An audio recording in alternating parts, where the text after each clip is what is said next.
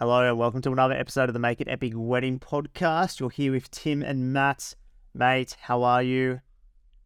G'day, Tim. How you doing, mate? I'm good. What is happening at the moment? What are we up to? Mate, it's cold snaps coming in. I'm really feeling the winter bite, mate. Like we're both in jumpers now, and usually we're we're pretty like warm and cozy, like in our office. But oh man, it is cold. It is. It's different to normally us like having our obviously when we're recording we can't have fans and stuff on, right? So we're like, because otherwise there's too much background noise, and so normally we're semi-sweating our asses off.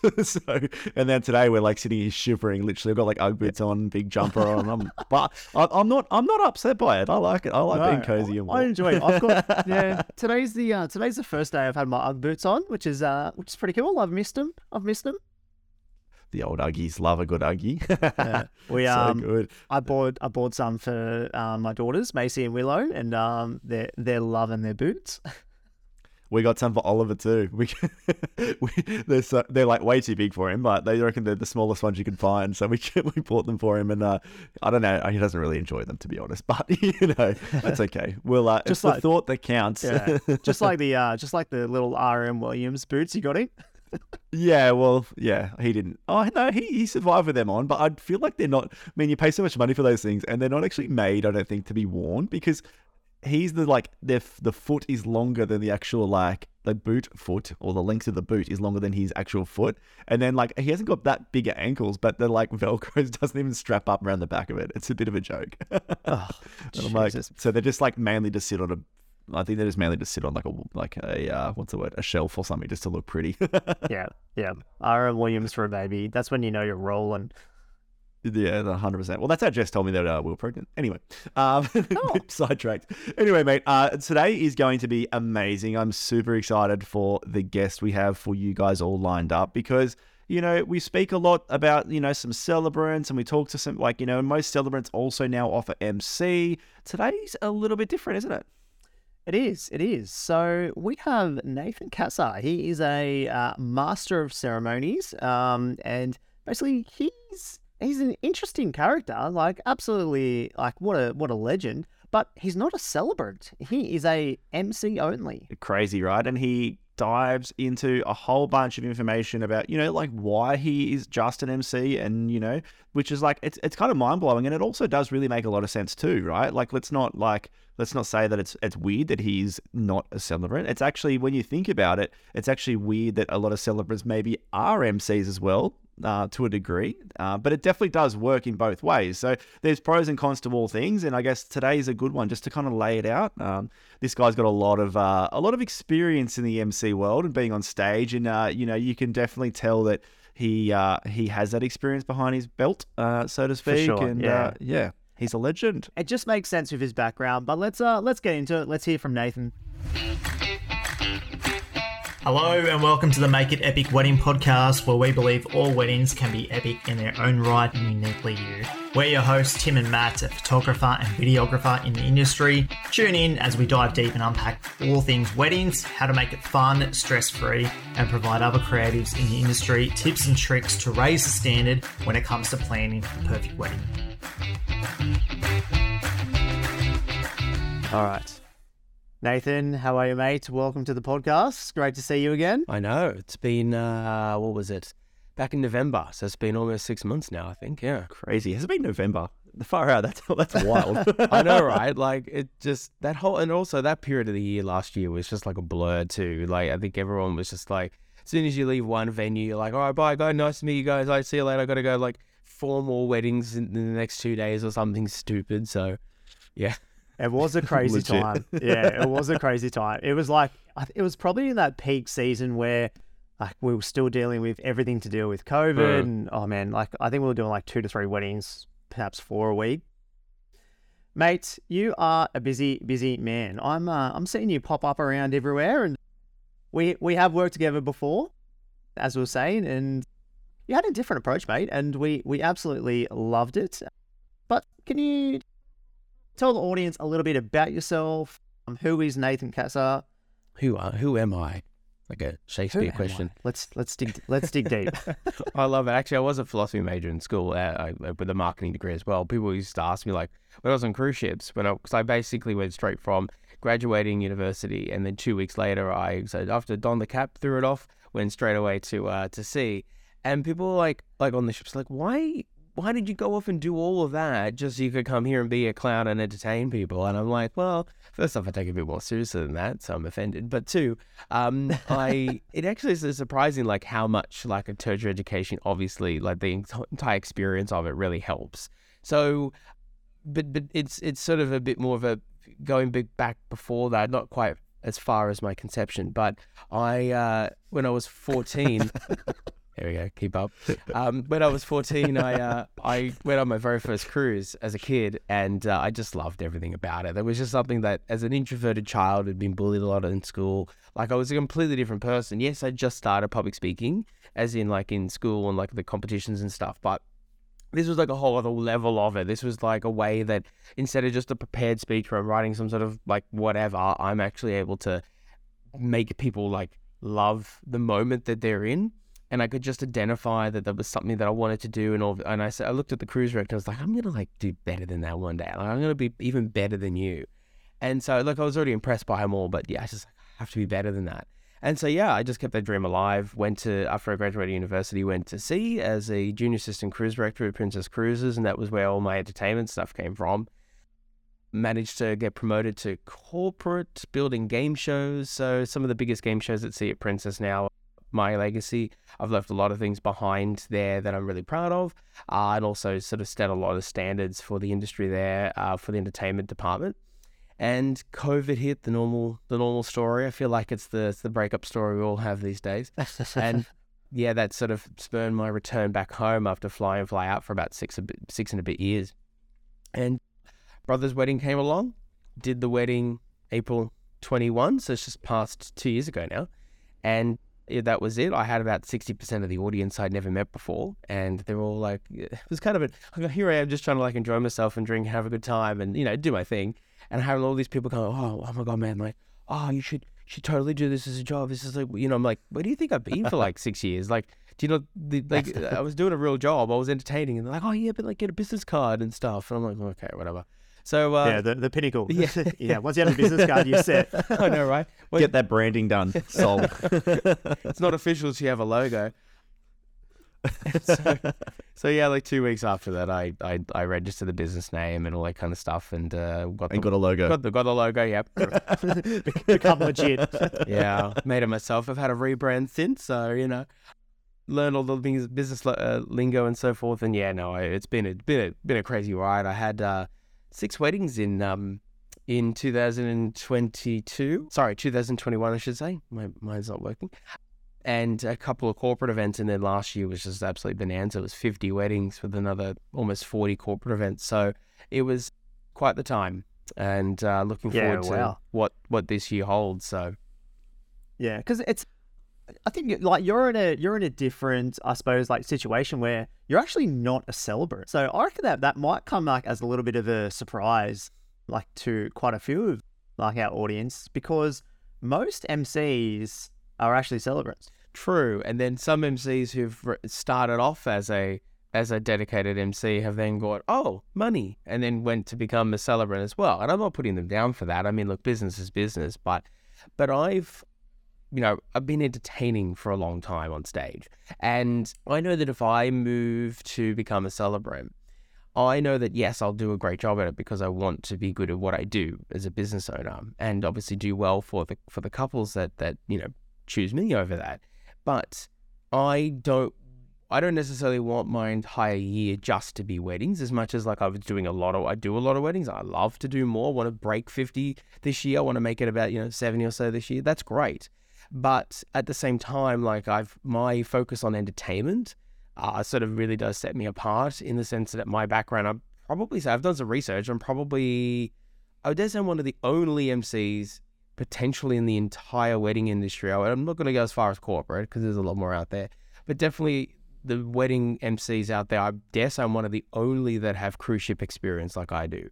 So I'm coming from a very different angle when it comes to the way I host and you guys have seen me on stage.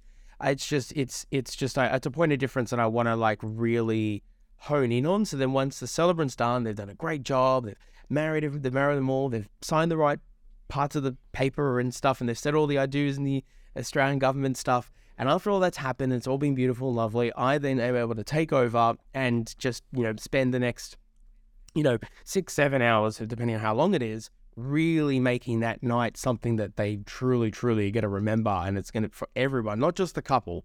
Because people think, oh yeah, it's just about the couple. Sure, it is. But you also have invited 50, 100, 150, 200, etc. guests who also want to be entertained and don't want to find themselves at McDonald's at the end of the night complaining that it was a boring wedding. So I tell my guests to say, don't worry, just McDonald's doesn't exist. You're not going to do that. Because as a kid, we used to do that as well. I'm Italian Maltese, so, European blood, we talk about weddings like tomorrow. When I was a kid, I remember going to like 5 weddings in a row one year. And every wedding was the same. Everything was the same. The venue was the same. The food, the MC, the band, the entertainment, everything. And it's funny how everyone goes, oh, our wedding was better. And it's like, really? Was it? It was the same as the last one. And I remember that as a kid. So I make sure that doesn't happen for my couples. That's just out of the question. Well, because we can attest to your approach. And like, it was interesting because it was almost like a little bit of fresh air to see how you like managed to like wrangle a room. And the wedding we had together, that was a pretty big wedding. It was. I think that was pushing like 150. It was huge, but maybe more. I think it was. I think it was almost 200. I think that one. Yeah. Yeah, but your approach, I felt like it was almost like a game show almost. Like it was just like so entertaining. It's funny actually. You say that word specifically because that particular groom said he didn't want me to come across as a game show host. So and I promise him, it's like, well, you picked the wrong person. I said, look, I'm not going to. I think what he was most concerned with was, and this is something I definitely don't do. Like, a wedding's a wedding, and I obviously understand the context of it. Yes, I can separate as a host. And also is why like it's important that I am a MC only, not a celebrant, because I've done an MC masterclass for celebrants last year, and I'm planning on expanding that bigly this year. And one thing that I was telling them that applies when I do my work is that there is ceremony mode and then there is reception mode. And if you're carrying what you do in your ceremony, which is all the beautiful love stories and the reverence and the sort of the quiet that perhaps comes along with, even if you're like one of those more engaging celebrants out there, but you still understand that there's a mode to be when you're in a ceremony space. If you keep that going for the reception, people are going to be like, well, they're going to be confused. They're going to be like, well, I thought we did all the nice, lovely signing the documents and saying the love stories and the vows stuff. Can we go to party mode now? So being somebody who can just sort of be a clean break for the audience and say, right, I'm now here to bring the party hat is really crucial. But I did promise him, I said, look, when he asked me that question, I said, mate, don't worry, I'm not going to say like, for your entrance, like, come on down, the price is right. Like, it wasn't like that. What's he going to do? Take his shoe off and throw it at you? So I guess just chatting a little bit, like obviously about like, you're talking about like how there's a bit of a difference because you're not obviously a celebrant and you know more of like the MC vibes as well. Like, so in that mode, like, how do you prep for a wedding, because with celebrants, they're talking to a lot, like they're talking to the couple about and getting to know them a lot pre, but for you it's a little bit different, right? And you still have to get to know these guys because you do have to still not only entertain the crowd, but you also need to probably have a little bit of a personal touch there as well. Yeah, absolutely. I find that my approach is very organic. I don't like to come locked and loaded with like a billion things that I pretend to know about them. Like, in my survey, for instance, that I have a very extensive pre-wedding survey that I go through all the information, and this is about the 6-week mark. So by this point, if we have met or we haven't met, that's fine. It's great that if I have, but if I haven't, which happens quite often actually in these day and age. So this survey helps me to get a really good overview of the entire wedding and helps me to start putting my planning process in place. One critical thing is that I find a lot of my material in terms of, because I'm very improvisational on stage. So a lot of the things that I say aren't necessarily built off the back that I know a particular thing about their love story or something, even though sometimes there may be something really crucial that I'd like to remember. most of the time I'm talking about things on stage that I've just learned by being there from the very beginning of the night. And by the beginning, I mean as the ceremony's finished and now I'm there for the canapes if it's an on-site, for instance. And so I'm starting to go around the room, I engage, I talk, I do the very thing I used to do on cruise ships, which was be the friend of every single person in the room and have everyone know me before the main stage takes place. And by doing that, I'm finding out the way that the audience feels about the bride and groom, and obviously, love and happiness, but like other things that they may, like people tell me all the time, like, oh, say this on stage, like, oh, he has a nickname or something. So then I'm able to integrate that into the whole deal. But then also just generally, people know that I'm in control of the night, that because they've seen me go around with every single person and there's been a touch point. And so then I start thinking, oh, you're on that table, you're on this table. Okay, great. And we'll continue those conversations throughout the night. And so that's pretty much how I just do it. I just find what is said on the night and I just roll with it. People ask me all the time, do you know what you're going to say? No. Like, obviously I'm going to say the names of the entrants correctly and I'm going to know who to announce for the speeches. Like, they all go on my palm cards. But apart from that, my cards that I bring on the day are very much just the run sheet in the small condensed palm card size. And maybe a couple extra little notes I need to be aware of, like, oh, they wanted me to do, say, a welcome to country or something like, I don't know, I had to keep an eye on the fact that they've got transport coming there tonight or something like that. But just as a reminder. But everything else is just pretty much just, oh, yeah, time's here and da-da-da, going to do that, do this. And just whatever happens in the moment, I just improv and ad-lib it and have a good time. Yeah, love that. Love that. I think the best vendors do adapt to the situation as well. Like, they don't just come in there like with a plan. Oh, I'm gonna like say this. I'm gonna play these games. I'm gonna like do that and then do that. And so, and I think it's something that can flow onto like other like creative vendors as well, right? Like, just don't have the plan. Like, get to know the people around you and the environment that you're in, so then you can like adapt, improvise, and that's when it's authentic. I know for me, like, yeah, I may have a bit of a plan going in, but on the day, like, I'll do certain things, or if I hear something from someone that I can like use as part of like the couple story, or to like bring a moment of like joy and happiness, like even to get it onto film. Like, it may not make the actual wedding film, but it's just something that may like just provide like a good like moment for the couple, might bring some laughs. And I think they're the things, and it's like you're doing that, but in your role, like as an MC. And I suppose it like flows into like my next question. And what do you think are the best qualities like of an MC? Oh, wow. I would say you definitely have to, I mean, you already touched on one point of that, adaptability. You have to be adaptable and flexible. If you are rigid on the idea of, as an example, I've heard some stories of, and again, not to speak ill of anybody, but just more general conversation. I've heard stories of where like other MCs have been like, no, but this is the time that we have to do this very thing. And it's like, yes, but the night at this particular moment isn't like calling for that. We need to have a breathing space. There just needs to be a bit of a flow that doesn't have that happen at this point in time, or we need to do that later or something. So having that adaptability, not just from a guest point of view, but obviously from a vendor point of view, is also crucial as well. Because, yeah.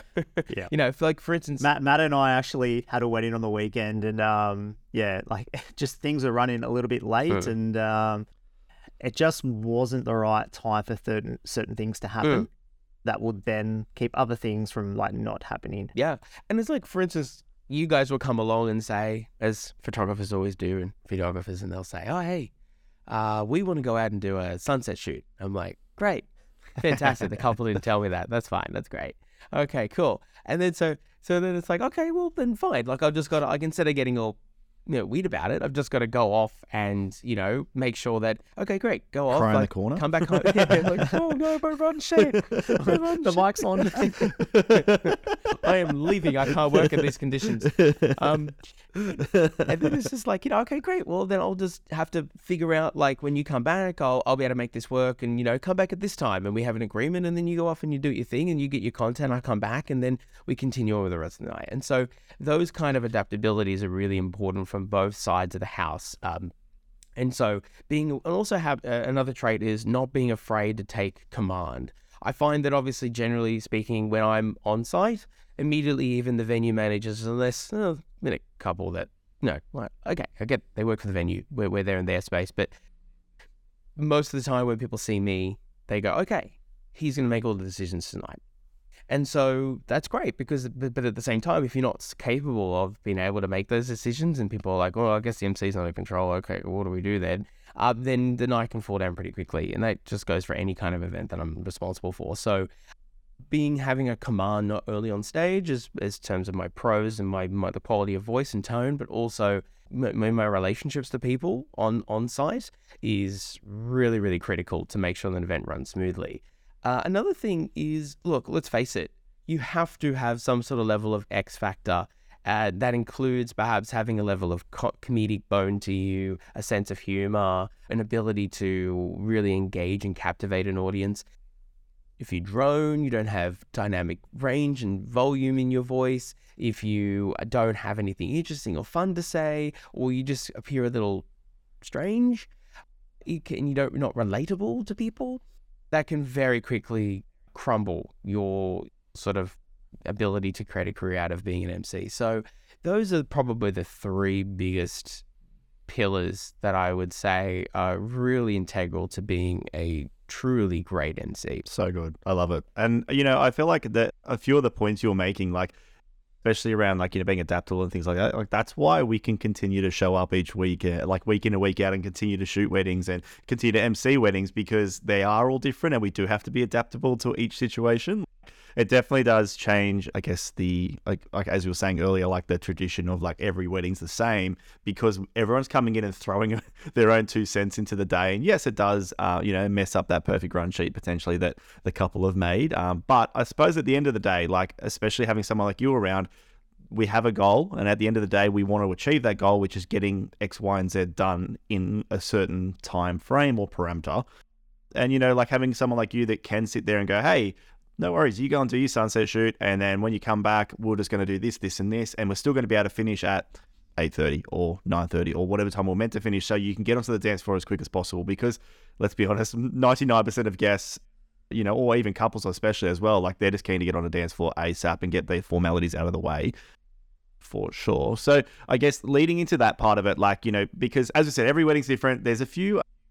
people are there to have a good time, and people love the booze. There's a bit of liquid courage going around for a lot of people. So, and I would say, like, it's something that I guess it's probably another trait that an MC would have to have, is like, how do you like handle the like wrangling of guests? Let's say, if there's like some guests just being a little bit ruckus and loud, or if everybody's like spread out in a certain, venues out. Not every venue's like got everyone's like crammed into a small space, right? So people do get up and they go for a walk, they go to the toilet, they go to the bar, they do all these things. How do you like approach as an MC to like, get everyone back into a space and get everyone to like listen to like, the father of the bride's speech or something like that coming up? Yeah, it's a great question. And it's sort of a two-stepped approach. So one is it starts at the very beginning. So it goes back to that point I made about having command of the room and the space you're in and gaining the respect of the audience. Because realistically, when I go to any wedding, none of them know me except the bride and groom. And maybe they've talked, some brides and grooms will talk with their bridal party and some of their close family members and say, oh, I've got this great MC. But if they haven't, if they've been too busy or just not part of what they've done, then pretty much no one knows who I am. And so I know that I'm very conscious of that going in. So my job is to first and foremost endear myself to the crowd. And by doing so, by getting that pre-canapé session, going in, chatting, talking, chilling, making a really great intro, there's really high energy as you guys have seen me do, then from that point forward, people go, oh, I actually kind of want to listen to things that come after, because he's gained our respect on the microphone. Even though we don't know him, he's someone fun to watch. What comes out of his mouth is interesting and engaging. So I will divert from my chat on the side, or when he asks me to come inside, I'll do so. So that's one really big thing that I'm trying to keep that command of the entire night at play and keeping interesting and fun and engaging, that so ensures that they come to me and they do what I want them to do. The second thing is having it sort of speaks to another little smaller pillar of being a great MC that I didn't mention before. You touched on it there, sort of that conflict resolution ability. And when perhaps they're not listening, or they're just the kind of crowd that's, been drinking a bit too much, or perhaps is, 50% of your guests are in the smoking area, which can be fun. But, you know, what it really comes down to is just not being afraid to go out and say, hey, like, guys, we've got to do this next thing. That's it. Like, come on, let's go. Like, just not having, like... How frustrating is the smokers? Well, it can be. It really... I had one wedding last year, towards the beginning of last year, where, I kid you not, like 60-70% of them are smokers. And I've got nothing against smokers per se, but the problem that it does for a function, as you guys know, and some of the listeners may know, is that it can be very disruptive because you've got to bring those people who have now, you know, lit up that smoke. They've got to like go from that location back to their seats. It's a social area to a space where they have to not be smoking and also be quiet. It's kind of obviously very, you know, conflicting. And so I'm coming in as the non-smoker as well and being like, hey guys, I'm just going to come to your space here. You need to like, you know, put those out. I know they're expensive, but in you come. And so it can often like, if I know I've got a big crowd of smokers, the biggest thing I then have to do, talk about adaptability, is getting ahead of that extra amount of time. So I usually then do about 5-10 minute lead time on that I wouldn't normally do if I have a very small smoking contingent, particularly if the close family are smokers as well. So if mum and dad are smokers, that immediately puts me at a point where I have to do 5-10 minute buffers. I have to let them know in advance. And people are always generally really respectful if you let them know. But if I'm like just popping in and out 2 minutes ago and say, hey, I need you to put that out. I know you just put that to your mouth and you just lit it up, but you need to put it out and come straight over here to do your speech. And I've given them no prep. People they get really disjointed by that. So a lot of prep goes into that. And it's just about having a bit more better time management skills to be aware of how long it takes to get someone in that space to where I really need them to be. Yeah, for sure. I really love the and I really appreciate, hey guys, like a 5-minute warning till we start speeches, and like it gives me like as a videographer like a chance to like quickly make sure like check all the audio is working, like put a camera in place. I feel like when it's some of the MCs, especially the friends maybe, or the inexperienced MC, that's like, all right guys, we're starting speeches. Dad, come up on board. I'm like, oh no. You watched him sweating from the other side of the room and running. Yeah, he's like running across. I saw this meme recently. It was like, you know the scene from Jurassic Park where the first one where the guy's stuck in the bathroom and then all of a sudden the T-Rex comes and like exposes him. It was like videographers when the speeches are called by the MC. It's just you in the bathroom going, oh crap. Legit. we need to find this meme and post it for sure. So good. But yeah, it's yeah. Sorry, Nathan. No, please go for it. You've been doing this for a while, and it's pretty interesting. You've got like this background like in the cruise ships and like doing entertainment from that. But what would be like some tips like for couples that are actually looking for a dedicated MC? Like maybe they understand the motion of, okay, like let's not get like a family friend or Uncle Bob to MC because we want a little bit more structure. Like we want things to like run smoothly. So what's some advice for those couples that are really looking for an MC for their wedding? Yeah, absolutely. So first off, I would say, you know, it's the best investment decision you could possibly make. If you think about it, I was actually talking about this with one of the family members on the weekend. I was up at the Blue Mountains, and I was talking with the family, and they were saying, wow, even like they just see me do all of this. I did like 4 of my activities and games. 2 of them are really unique to me. Throughout the whole night, they're having a great time. They're praising me and they're saying, this has all been a lovely night. And someone said, oh, well, my son's getting married, next year in April. And the mother of the groom was like, oh, you should get Nathan to do it. And she's like, oh, yeah, but they've already got like, some friend or someone to do it. And then I wasn't trying to like pitch myself. I don't really care. It's like, in the end of the day, if my work speaks for itself, you'll come to me at some point anyway. But it was just like, look, all I can say to you is this. I respect if that's what they want to do. It's obviously your son, not you, choosing that.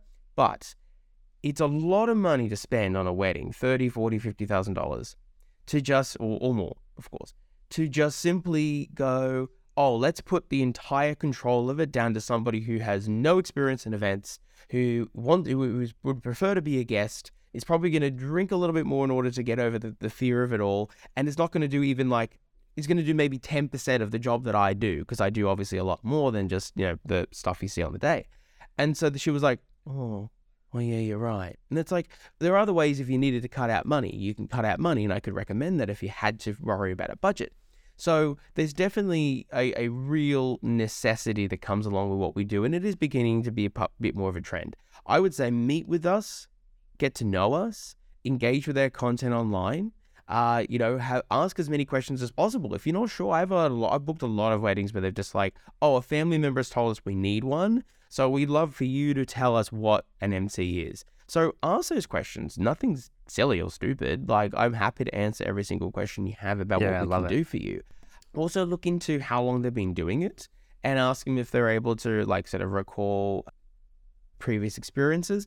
It doesn't matter if we've been to the venue or not. I find that people ask that question a lot, and it's like, to be honest, now I've been to a lot more, but in the past I was like, I still say it today, it doesn't matter if I've been to the venue or not. Any good MC should be able to be like, yeah, look, at the end of the day, a venue has toilets, smoking areas, a place where people eat, a kitchen, and a dance floor. Like, all those spaces, like, they're all the same. They're just configured in different arrangements, of course. So none of that really ever should matter if we've been to the venue or not, because also we should be doing a lot of pre-prep beforehand if we're unsure about the venue in the first place. Ask them also if they do run sheets, because it's a big thing that I find not a lot of MCs do for some strange reason. Kind of bewildered, to be honest, when I came into the industry. So ask them if they're able to assist you with that, because we're a big part of, obviously, the reception part of it, and we're going to, obviously be running it. Also ask, just humanize them a bit. Just ask questions that are nothing related to a wedding and see how well they do in terms of having a general conversation. I find, because at the end of the day, if you don't like our vibe, if we're not the kind of people, videos are one thing, like, you can make very expensive show reels and stuff like that. But at the same time, it needs to be co-opted with the fact that if you don't feel comfortable with this when having a coffee with us or a Zoom call, because all we can do is talk about work, or as soon as we start talking about anything remotely human, we freeze up and we just go, oh, so your quote, let's talk about that. Like, that should be a bit of a red flag for you. You should be like, oh, okay, maybe he won't be, or she won't be so engaging and fun, and also ask if they stay to the end of the night and what time they arrive. I know I'm going to get some people out there disagreeing with me on this, but I will say this to the ends of the earth.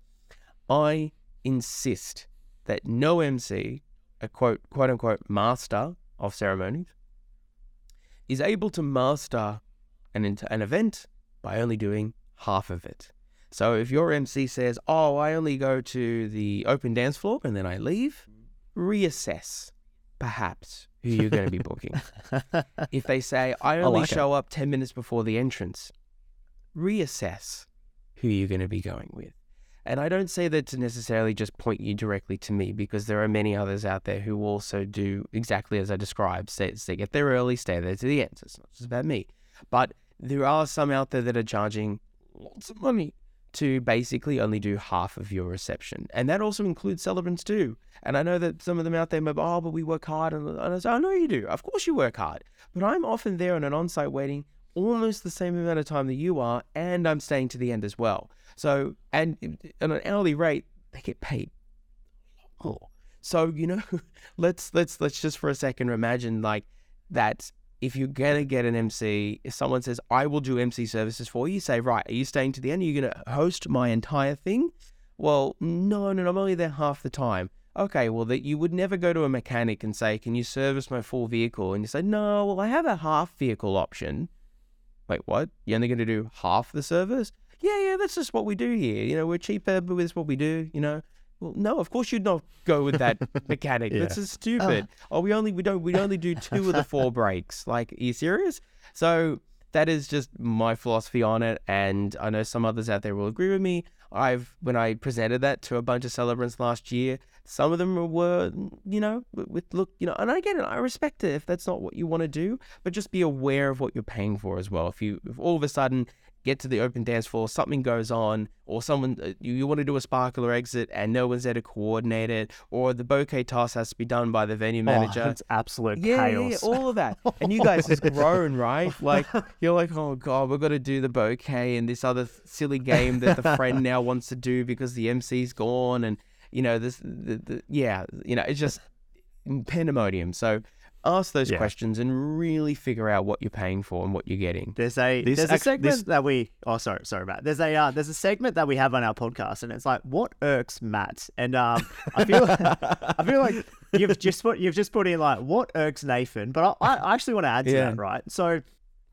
like as a videographer, like I try and have quite an extensive like pre-planning process, like build out a bit of that run sheet, and we understand like not many weddings run perfectly on time, and it's typically the reception that has the most changes, that has like the most amount of like changes where we're swapping things around, and like that's fine. Like we tell couples like, you know, perhaps like we may need to like coordinate with the venue manager, like and the vendor team, the MC, just to get things running like more smoothly. Maybe, you know, weather, light has like played an impact, and we just need to adjust. But the reception is where I get the least amount of information. The absolute least. And then when we're talking about like building our like run sheets, like, I feel like this is it's a missed opportunity if we're not like, your vendor team is not like communicating like and building like a rapport to a centralized run sheet. Like, cause I often would receive like one run sheet from the venue, and it's completely different to the run sheet of the reception that I get from like the couple. And I'm like, oh, okay, like dinner's here, but also sunset's right at that time, and you've got speeches for, you know, 45 minutes to do 8 people. Oh God, 8 speeches. They try to get people not to do that if they can. Just record it and just play it the next day or something. You know, like you're not wrong at all, and that's why I insist on making sure that every single vendor gets the run sheet that I build. And I'm talking down to like, you know, makeup artists and hairstylists, people that aren't necessarily going to be on site on the day, but we're all part of the same team. But even in a greater sense, you know, everyone deserves to have that information in front of them. But obviously, particularly for you guys, you know, you're getting the end product of it once I've already done through numbers of maybe backs and forth between the couple to get it right, to get it approved. Then I've had to send it to the venue so that they can approve it. I probably also talked about the venue prior to even going to the couple to build it, because I need to know their buffer times, particularly if it's a venue I haven't worked with before. And so there is a bunch of different things that takes hours. Like, there is hours distilled into that run sheet in of itself. But it means that at the end of the day, when you get that, you've got all the information you need, all the expectations. And sometimes I've even had to distill into the run sheet expectations and hopes and dreams of you guys as well. Like, I've had plenty of requests to say, oh, you know, the photographer wants to go out and do a sunset shot here, then a nighttime shot there, then they want to do a moonlight sonata shot here, and they want to top it all off by, I don't know, something other ridiculous you guys do. And so like, I'm like, oh, okay, great. Well, they want everything done by 8 o'clock because they need to be in bed to see their kid. And I'm like, okay, great. I will do all of that and some for you, and I'll make sure everything takes place. Matt will be able to go to his child. It's all good. But seriously though, like I do get a lot of those, like, you know, requests, and that's fine. But it's all about then it funneling up to that central piece of paper that then you were all able to rely on. And generally, what you then find is I'm not then, like you have to do at other weddings without me, for instance, we having to like swap around things on the go. We're all just expecting that is an order of events. Whether or not we stick to those specific times, that's another question. But it's the kind of like in-kind expectation that is the flow of events, that the cake cutting will then proceed, the first dance to the father-daughter, whatever, then the open dance floor, everything will, that is the flow we're anticipating. So we just got to make sure we honor that, and that's where the magic really happens. Yeah, love it. I was at a wedding at Chapel Ridge the other week, and this MC is like, oh, do you want me to do like the handover game? The hand over? Just throw me under the bus, brah. Well, you threw me under the bus last week, so I had to get you back with your Google jokes.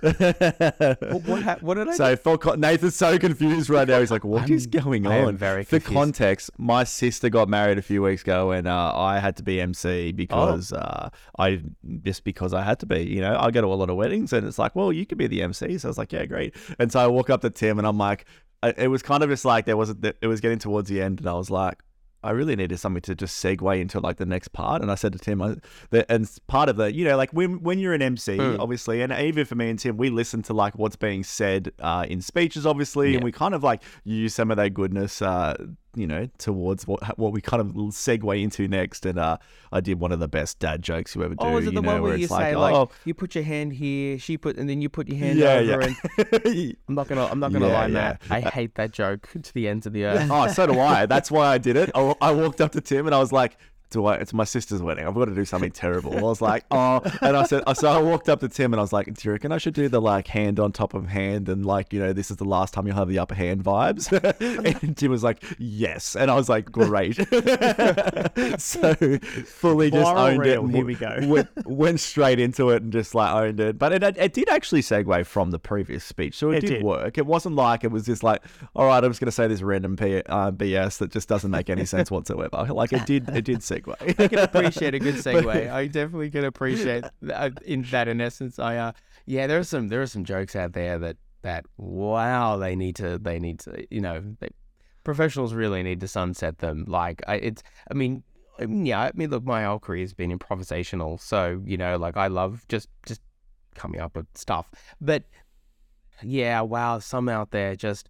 You've heard that they've been done for years. They're all cruise director jokes that then went on to land, because there's a whole other subset of like jokes on ships that still some today have not like left either. And so like it's very much in kind. Yes, you can argue, but they land. People laugh and they say, yeah, but it shows that you have no creativity. I'm not saying you personally, Matt. I mean, you obviously have a lot of creativity. No, I'm okay with that. I stole it. And I'm happy. There's not that other joke. I forget how the punchline goes because I just refuse to remember it. But that one about, there are 3 rings, the wedding ring, the something other ring, and then the suffering or something like that. The suffering? Yeah. Yeah. That's my also favorite. I did want to use that one, but I decided against it because Tim was going to probably laugh at me too hard to make a massive reel out of it, because Tim was videographer and I was just there as brother/MC. So it was a time, and look, I'm glad that my MC role of that wedding had finished, but I'm also like, Tim was trying to tell people that they should book me as a photographer and MC. I'm not sure how that would work, but that's okay. Well, fun story, guys. Fun story. I mean, without naming names, I just saw on Facebook just this week, someone is very boldly going out there as a celebrant photographer MC. I will watch their journey and career with great interest. As wow, that's some skill. Yeah. Talking about 3 rings. That's some that's some skill. I think that's just the suffering, like spread yourself a bit thing. Oh mate, this is why I'm so happy to just be one. I mean, like I'd rather just own one space and do it phenomenally than wear too many hats. And I think, that is a question that we need to ask. The industry is becoming a little fragmented like that, in the sense that people are, and look, I respect the hustle to a degree, in the sense that I understand that times are tough. It's easier to have a pricing strategy that involves, multiple different things in a package as opposed to one. Like I get all the business side of it all. I just caution that when brides are really keen, and grooms, when they're keen on getting somebody who kind of like, reminds, those one-man bands where they got like the drums and stuff on the front and the back, and they got their foot pings, pedals, and it just kind of reminds me of that. And don't get me wrong, they're talented, but it's like there's something obviously great that goes along with getting people who are individually skilled at their craft and can really manipulate, what's in front of them, or what they do, what they say they offer so well, and they master it. There's just something more to that compared to someone who's like, one second they're behind the DJ booth, and then the next second they're having to sit behind and get the dry ice, filled up, and then press the button and go back to the booth and then press the button again. I think there's just something magical about people staying in a lane and doing that lane really, really well. Maybe that's a bit too traditionalist for some, but I just find that the best weddings I've done with other vendors have been where everyone has been so on point, have done the craft that they've put out there so successfully, and we've all just made a synergy work between us. 100%. Like I cannot agree more to that. And I think if we throw that to like other areas within the like creative realm, like a photographer, a videographer, like finding like someone that, specializes in their craft and can master that and becomes the expert in that. For me, I wouldn't really touch photo because, my craft is video, and likewise for Matt. Like, I don't think Matt will know how to press record on a video. Have you seen some of the reels that just go in and out of focus randomly on my side of things? Like it just, you know. So, yeah, 100%. And I feel like, you know, that probably like really does like segue a little bit for us. Like, you know, like we've spoken a lot about like, you know, for you, like, mate, like what an MC is and like, you know, like how you do what you do really well. Like, I guess, you know, it is a fairly pressurizing job, you know, because there is a lot of like, at the end of the day, like there's all eyes on you and there is like this expectation that the day runs smoothly, you know, taking out all these like pressures. Like, why are you an MC and what is the favorite part of, you know, the journey, I guess, for you as an MC, you know, like what keeps you going each week? The best part. One favorite thing. The one favorite thing is the smiles and joy that the power of my innate ability to make people happy brings to any kind of event, particularly a wedding. A wedding is a very, very happy thing in general, you know, so I've got a really nice warm audience compared to like a corporate event, for instance, which is a blessing. But when you also fail to be able to be somebody who can't foster that, that can take things in a completely other opposite negative direction. And so yes, you're right. That stress of having to manipulate that expectation, anticipation that this is going to be the best thing they've ever done in their entire life. And so it should. That isn't the genuine expectation they should have. I love to be able to take that stress and go, I will make sure that this is possible for you. And not just possible, I will show you what you believe was impossible. When I've had people come up to me and say, oh, I've never seen Granddad get up and dance before for like 30 years because he always complains that his knee is like bung. And all of a sudden tonight we had him on the floor and it's so thanks to like the energy that you brought to the night that made people want to get involved. It's those little moments that really make the job. As much as, of course, you know, obviously, you know, the end product where I'm shaking the hand of the bride and groom and saying goodbye and sending them into their transport, and they're obviously very appreciative. Like all of that is obviously still wonderful as well, that I've had that impact. But it's those small little moments that connect to the larger, which is, you know, those little touch points throughout the evening where I have this ability to be able to bring the best out in people. And that is what keeps me doing, you know, like I had a couple weekends back where I had 4 weddings in a row. And that's what gets me out of bed for those mornings to make sure that I'm now responsible. I'm there and they're trusting me that they're going to have the best night that people always talk about and compare to. And so, yeah, it's a lot, but I just love it. I love the thrill of it. Yeah, I love it, man. Love it. Can absolutely relate to that. But mate, let's it's been absolutely amazing having you on. Let's actually finish off with a little bit of quick fire, right? And I'm pretty interested to see your answers for this. What podcast are you listening to right now? Oh, I apart from what's the one? Stuff You Should Know. Do love that a lot. I actually am really interested in American politics. I actually listen to a progressive podcast. A guy named David Pakman in the States quite a lot because I used to live there, and so I just haven't, and I used to work there. So yeah, I know it seems really ultra boring, but yeah, it's although it is a bit entertaining listening to the American politics scene at the moment. So I guess that's where I get a bit of a kick out of it as well. What book are you reading at the moment? This is embarrassing. I'm not actually reading a book. I have a. I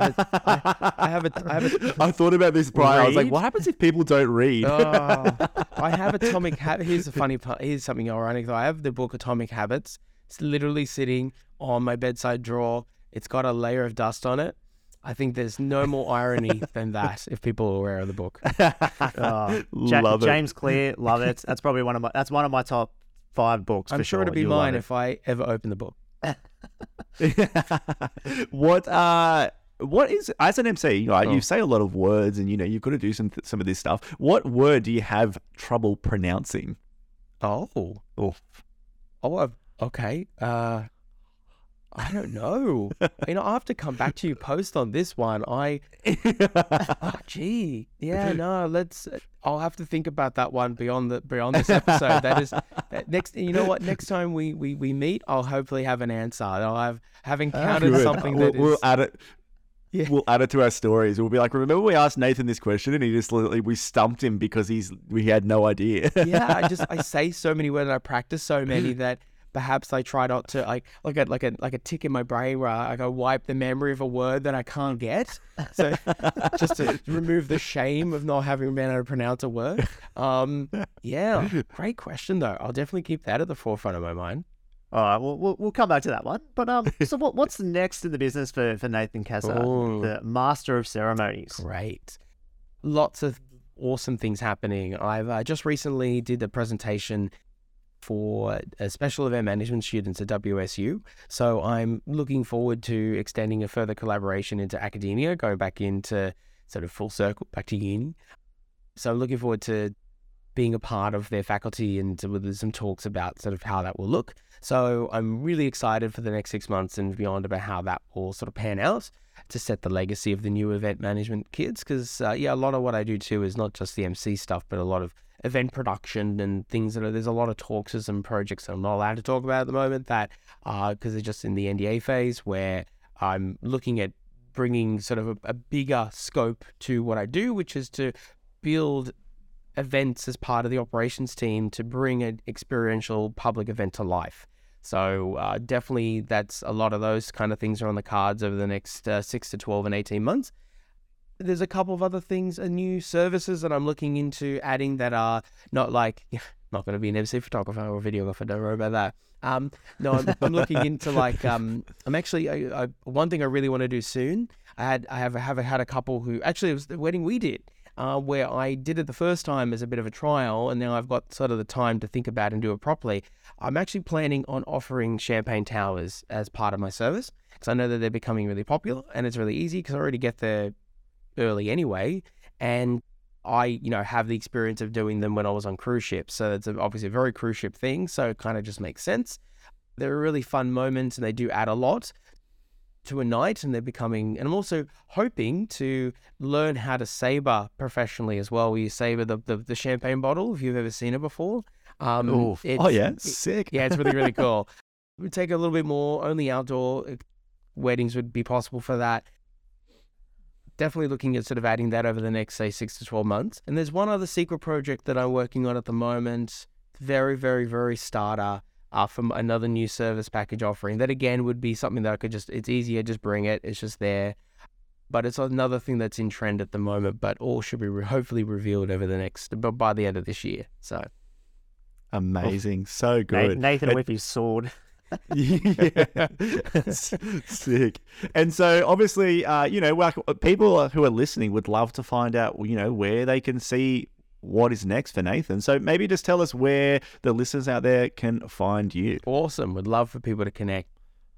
My phone and my email is always open. It's just me and my cat here. So my website is www.nathancassar.com.au. I'm on Facebook at Nathan Cassar Master Ceremonies. You can find me on Instagram at Nathan Cassar _MC. If you want, you can add me on LinkedIn as well. Would love to have you there. You can find me under Nathan Cassar. You can't miss me. And on YouTube as well, Nathan Cassar MC, the new system where you can do at Nathan Cassar MC. That I'm also uploading a whole bunch of new videos at the moment, including actually just recently uploaded the one we did together. Actually, I did a nice little reception cut, so it came out extraordinary, that wedding. Actually, you guys did a phenomenal job. Should be very proud. Should be very proud, Tim. You did a good job. Oh, thank you. Awesome. Thank you. It should have said that one. Send it over. So amazing. It's that's where I'd love for people to connect. My email's always open, and just happy to have conversations, even if people just want advice. Like, it's okay not to think, I have to pay for that person necessarily to get all their professional expertise. Sometimes, just a cursory question like, hey, like, would you recommend, cake cutting before, at the start of the night, or the beginning of the night, or the end? Like, I don't know. I don't mind. I like talking about this kind of stuff. So if you've got a random question you want to ask, go for it. But of course, if you want to engage on a more bigger basis, I'm always open for a chat. Would love to help make your wedding an amazing one that people truly, truly want to talk about. And like I said, don't go to Macca's and talk about it badly afterwards. So amazing, mate. Well, it's been absolutely amazing having you on, and I think it's shown the light on Nathan Cassar, the Master of Ceremonies, an MC, which is bloody brilliant. I think I've learnt a bit. But mate, it's been absolutely amazing. Thank you for jumping on. We'll have to get you on again at some point. Absolutely, would be more than happy. And when we get you back on, we'll find out what that word is that you I will be cannot so pronounce. ready for that. All right, write that down. And you'll have to read a book too. Thanks so much, mate, for coming on. We really appreciate it. And until next week, everyone, thanks for listening, and we'll catch you on the next one. Bye. Bye.